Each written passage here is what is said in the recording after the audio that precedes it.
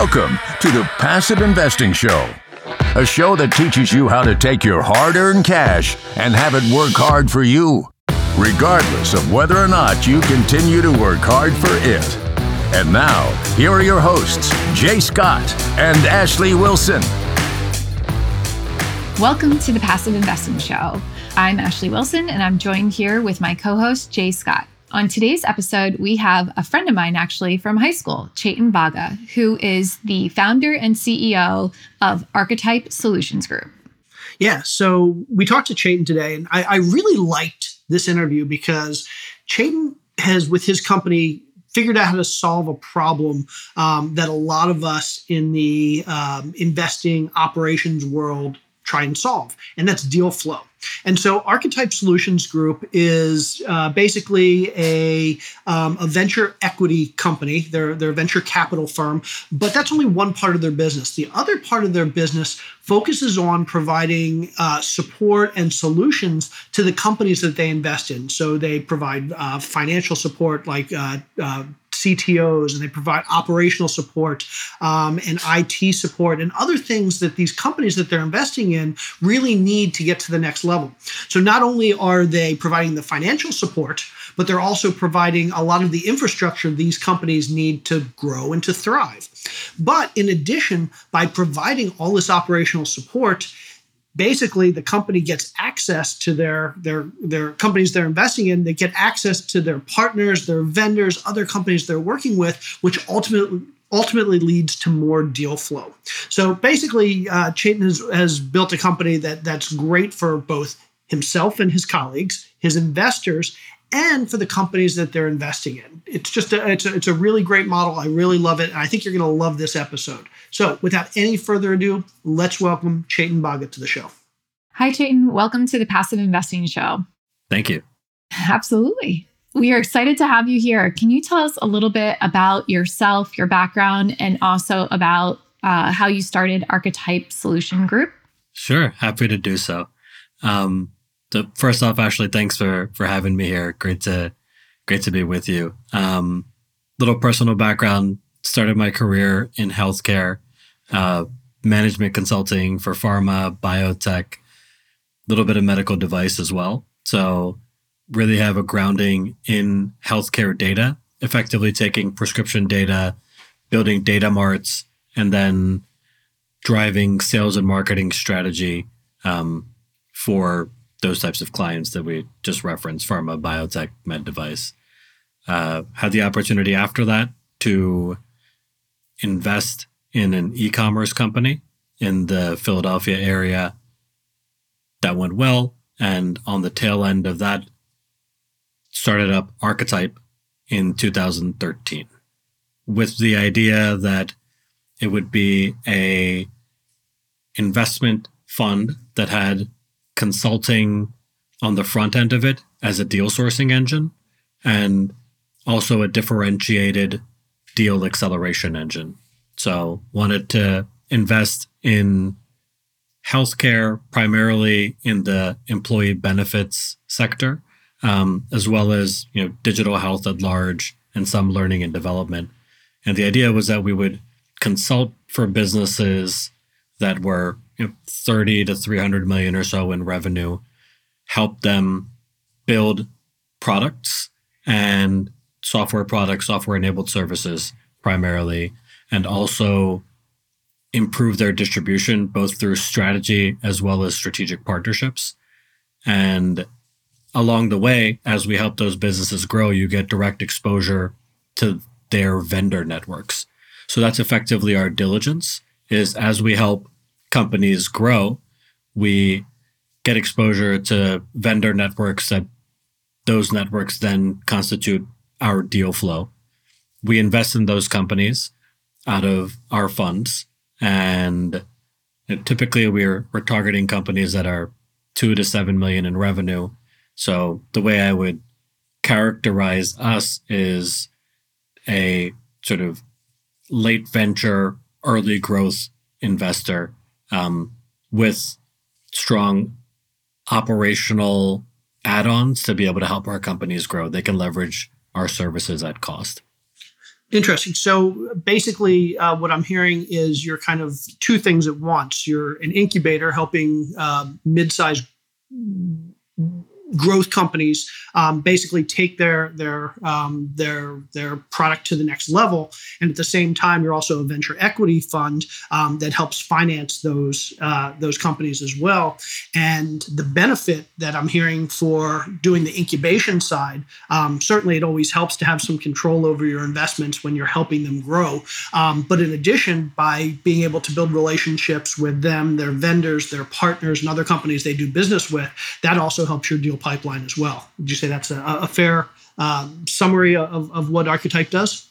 Yeah, that's fair. With a slight clarification, the term incubator has an implication in the markets of sort of very early stage risk. So the way that I would characterize our investments and sort of the moniker that we look at is that we look for venture upside with growth equity surety. So that's what we've sort of built this model around, is that you're able to, with this ecosystem of clients, strategic investors, you're validating the demand for companies that you're investing in. And because your investors are very often also potential customers for the companies that you're investing in, you're able to have a clearer view on a ramp of demand for your services. So it's an accelerator, for sure. But accelerators also have market connotations, right? So I think that just worth clarifying. Incubators tend to connote very early stage companies, early stage risk. We look for more surety in our investments, and we ensure that surety through a robust diligence process in our consulting engagements. With respect to the companies that you are focusing on helping and acquiring, what type of companies are they? Yeah, so they're typically software-enabled services companies, Ashley. So, we're not looking at pure SaaS. A lot of the investment hurdles and the risks attached to those, from our perspective, are very high. We specifically invest in businesses that augment human capacity at work, right? So it's making you healthier, helping you learn more, helping you grow, having a more fulfilling experience on the vectors of health and development through the workplace. So think of that as where we play. And more specifically within the where we play, we believe that software-enabled services are moaty. They have a moat around them, per se, and you're not going to get the same multiples, but we believe that it's a little more secure from that perspective. SaaS obviously can have some really, really nice returns, but we believe that there's more surety in businesses that have significant software, but also have a human element in its delivery. So companies that would target sort of a 65% gross margin-ish, right? As opposed to SaaS, which would be much higher, and pure services would be much lower. And so, and I know these are all general terms, but for our listeners that are used to thinking about venture equity in these terms, would you say you kind of focus on companies that are looking to raise around a Series A, a Series B, a Series C? You said 30 to, I think, 300 million. Was that the size of company that you're looking at? So those are our consulting clients. Okay. So again, the consulting clients, think of them as our partners in diligence, right? And we earn the right to that partnership by helping them grow their core businesses. So, an example, from our past would be, and I'll speak in general terms here, a company that works with mental health practitioners and publishes clinical assessments to assess mental health across a variety of different conditions. So this company had a little over 100 different products. And again, this was either a digital or a paper assessment that you go through, answer all these questions, has branching logic from there and, helps a clinician assess you against a specific condition. So we help a company like that grow their core business. And then we look at their vendor networks. And for this one, we ended up looking at a vendor that they were partnered with that was a corporate wellness company, basically provided health management programs for mid-sized employers. And we got to invest in that company. So going back to your original question, Jay, about which round, right? That company, was in that range of revenue that we were talking about that we target. So 2 to 7 range, and had never raised outside capital before and has not raised it since. So we target strong minority positions in businesses that haven't been tainted by the venture world, right? You're not looking at companies that went through an accelerator and have some onerous warrants that have a really low cap on them that prohibits how we can invest. They're not on this hamster wheel where, there's a requirement of the next round, right? That continuum of friends and family, seed, series A, B, C, take a secondary, help the founder get some liquidity. We're really focused on companies that have sound fundamentals, again, validated demand, such that we can accelerate them with a very capital efficient ecosystem and make the most of our equity as well. Does that help? Yeah. This acceleration, Chetan, I'm sure it varies by company, but an average type of acceleration within your model, what's the timeline for something like this? Yeah, so our targets, around how long we'd want to hold a company, I would say they're in a 5-year mark. So traditional for what you would look at in growth. But because we're having the additional acceleration of those assets, so let me try to make that more tangible, right? You have a company that has really strong IP, wants to, accelerate their development and, what might be more of a service-oriented business, they want to become more of a productized service where they're able to build a bunch of systems that allow them to go through the same client, deliver the same offering with 50% less human capacity, right? So the same person can do twice as much work because of a software system that you've been able to build to help augment that.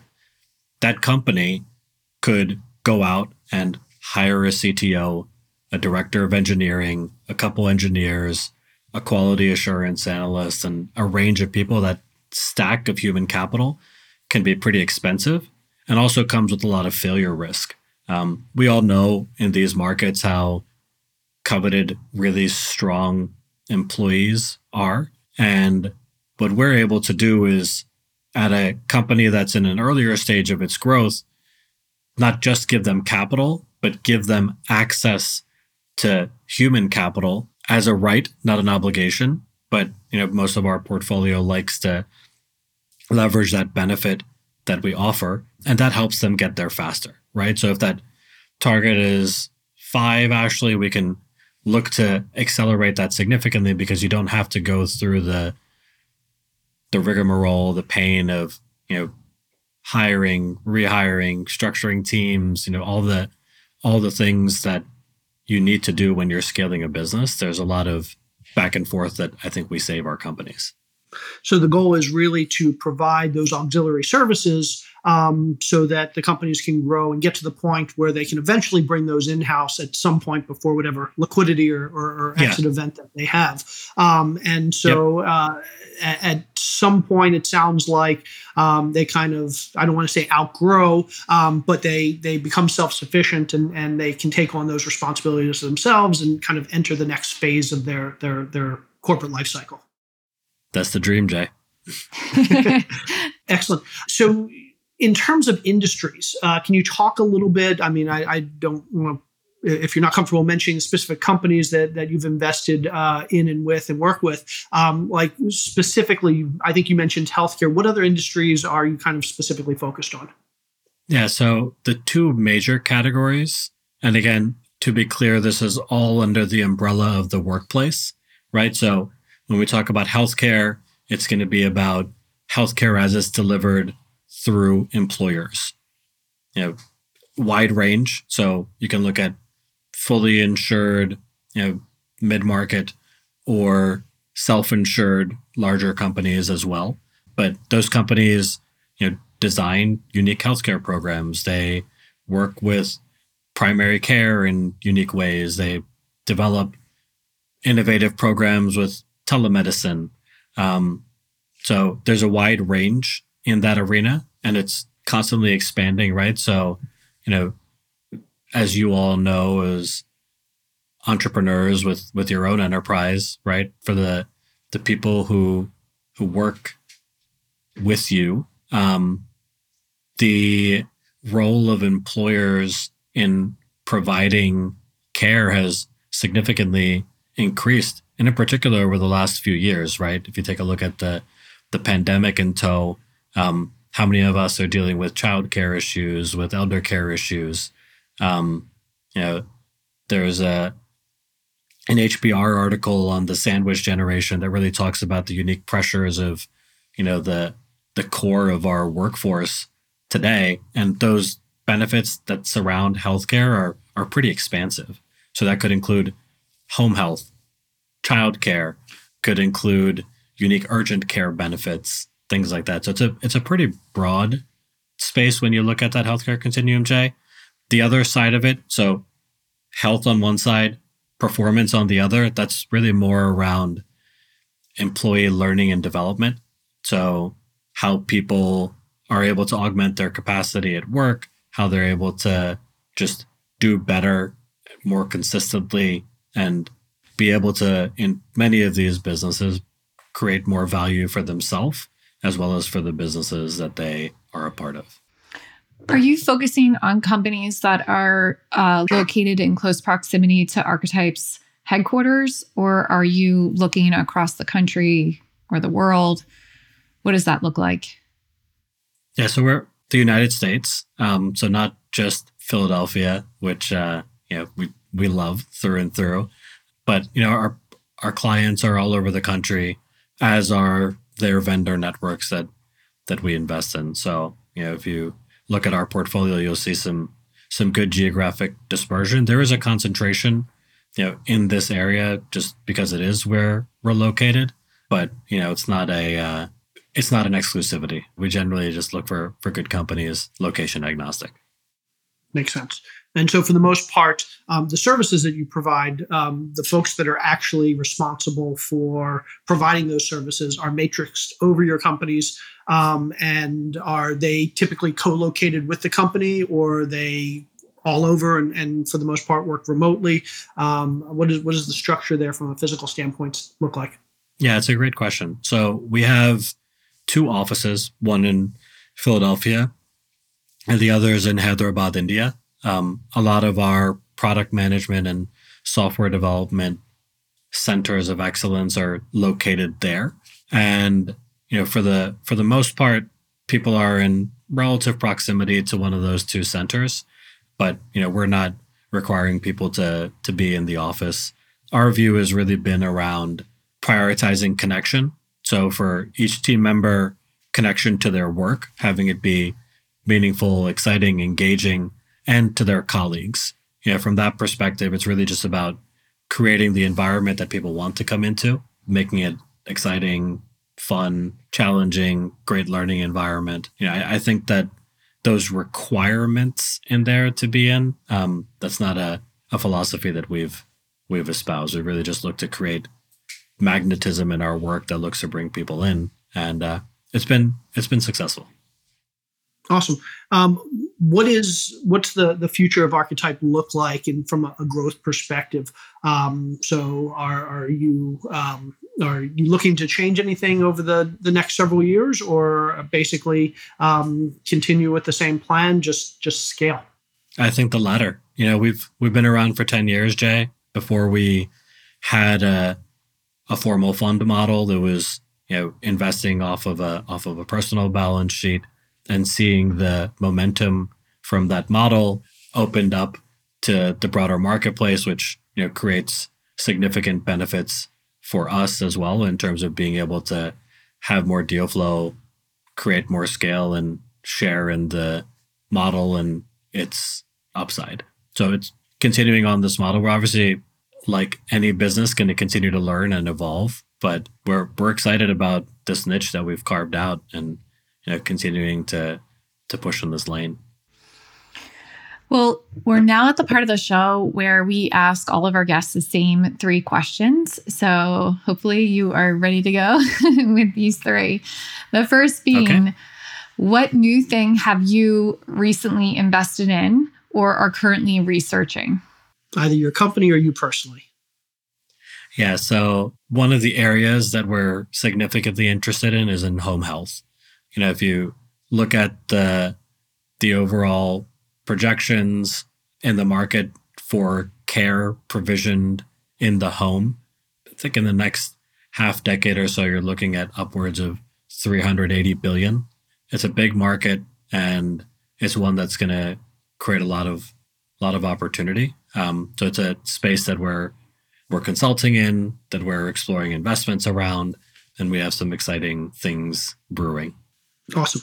I'll take the next question. And maybe this is a softball given our current economic situation and the recent passage of the Inflation Reduction Act. But what current legislation or economic situation would you say poses the greatest threat or risk to your business right now? Repeat the question for me. Legislation or market conditions? Legislation. Sorry. Or economic situation that poses the biggest risk to your business or your investments? Yeah, look, I think a down economy hurts most businesses, right? I think that there are some businesses that do well in those arenas, and from our perspective, human capital, right? Businesses are going to continue to need people, going to need to continue to treat them great, give them the opportunities to grow. So we feel very comfortable in that space. And overall, the down economy, I think, will hurt all businesses. So we're tracking that. But generally, we feel good about where we're at. And the last question is, what is the best piece of advice you've ever received? Oof. Personal or professional? Anything, whatever you think. This is a personal anecdote. My father was diagnosed with cancer in 2014, stage 4 lung, just a real, just intense moment for our family, right? When you kind of think about someone who you're so close to and who you love going through, what at that time was a few months that they had given him to live. And it was something that I watched him, like anyone, you're hit with shock up front, but he sort of quickly got into a flow around it. And the advice that he gave me when I asked him, how are you handling this so well? He sort of spoke about events and life with the analogy of waves, which is a common Buddhist analogy that people put out there, right? And his point was that you observe your emotions, you observe the waves that are going on, and you don't try to fight them, right? So if you're building a business, if you're doing life, you're going to go through tough times. You're going to have sentiment that comes from those tough times. But the way that he had shared with me to be able to manage that is to observe that this is frustrating, or this is scary or challenging. You don't get too high or too low on it. You observe the emotion, try to preserve equanimity, and recognize sentiment, but sort of keep your cool. So it's a long answer to a short question, but that's one that's really stuck with me. Yeah, it's a great answer, though. And I have a big smile on my face right now because it's one of those things that's so obvious when you think about it, but can really make a difference in your life when you just recognize that there's only certain things you have control over, and the rest you just kind of have to take it as it comes. So Okay, so for those that are listening that either want to get in touch with you, maybe want to find out more about Archetype, maybe even want to invest with Archetype, how best can they get in touch with you, or how can they find out more about you and the company? Yeah, I mean, our domain is archetypegrowth.com. Come take a look, reach out. Our contact information is there. And I enjoy conversations about what we do and how we're building this unique model and continuing to put that in the marketplace. So happy to connect with those who are interested in learning about us. Well, we thank you so much again, Chetan, for spending the time with us today. If you want to check out more about Chetan and Archetype, make sure to go to archetypegrowth.com. If you want to check out more episodes of the Passive Investing Show, please navigate over to your favorite podcast platform, or you can find us on YouTube. Make sure to like, subscribe, and share. And also, we want to, as always, thank you again for listening. We hope this episode has helped you continue your journey of having your money work hard for you.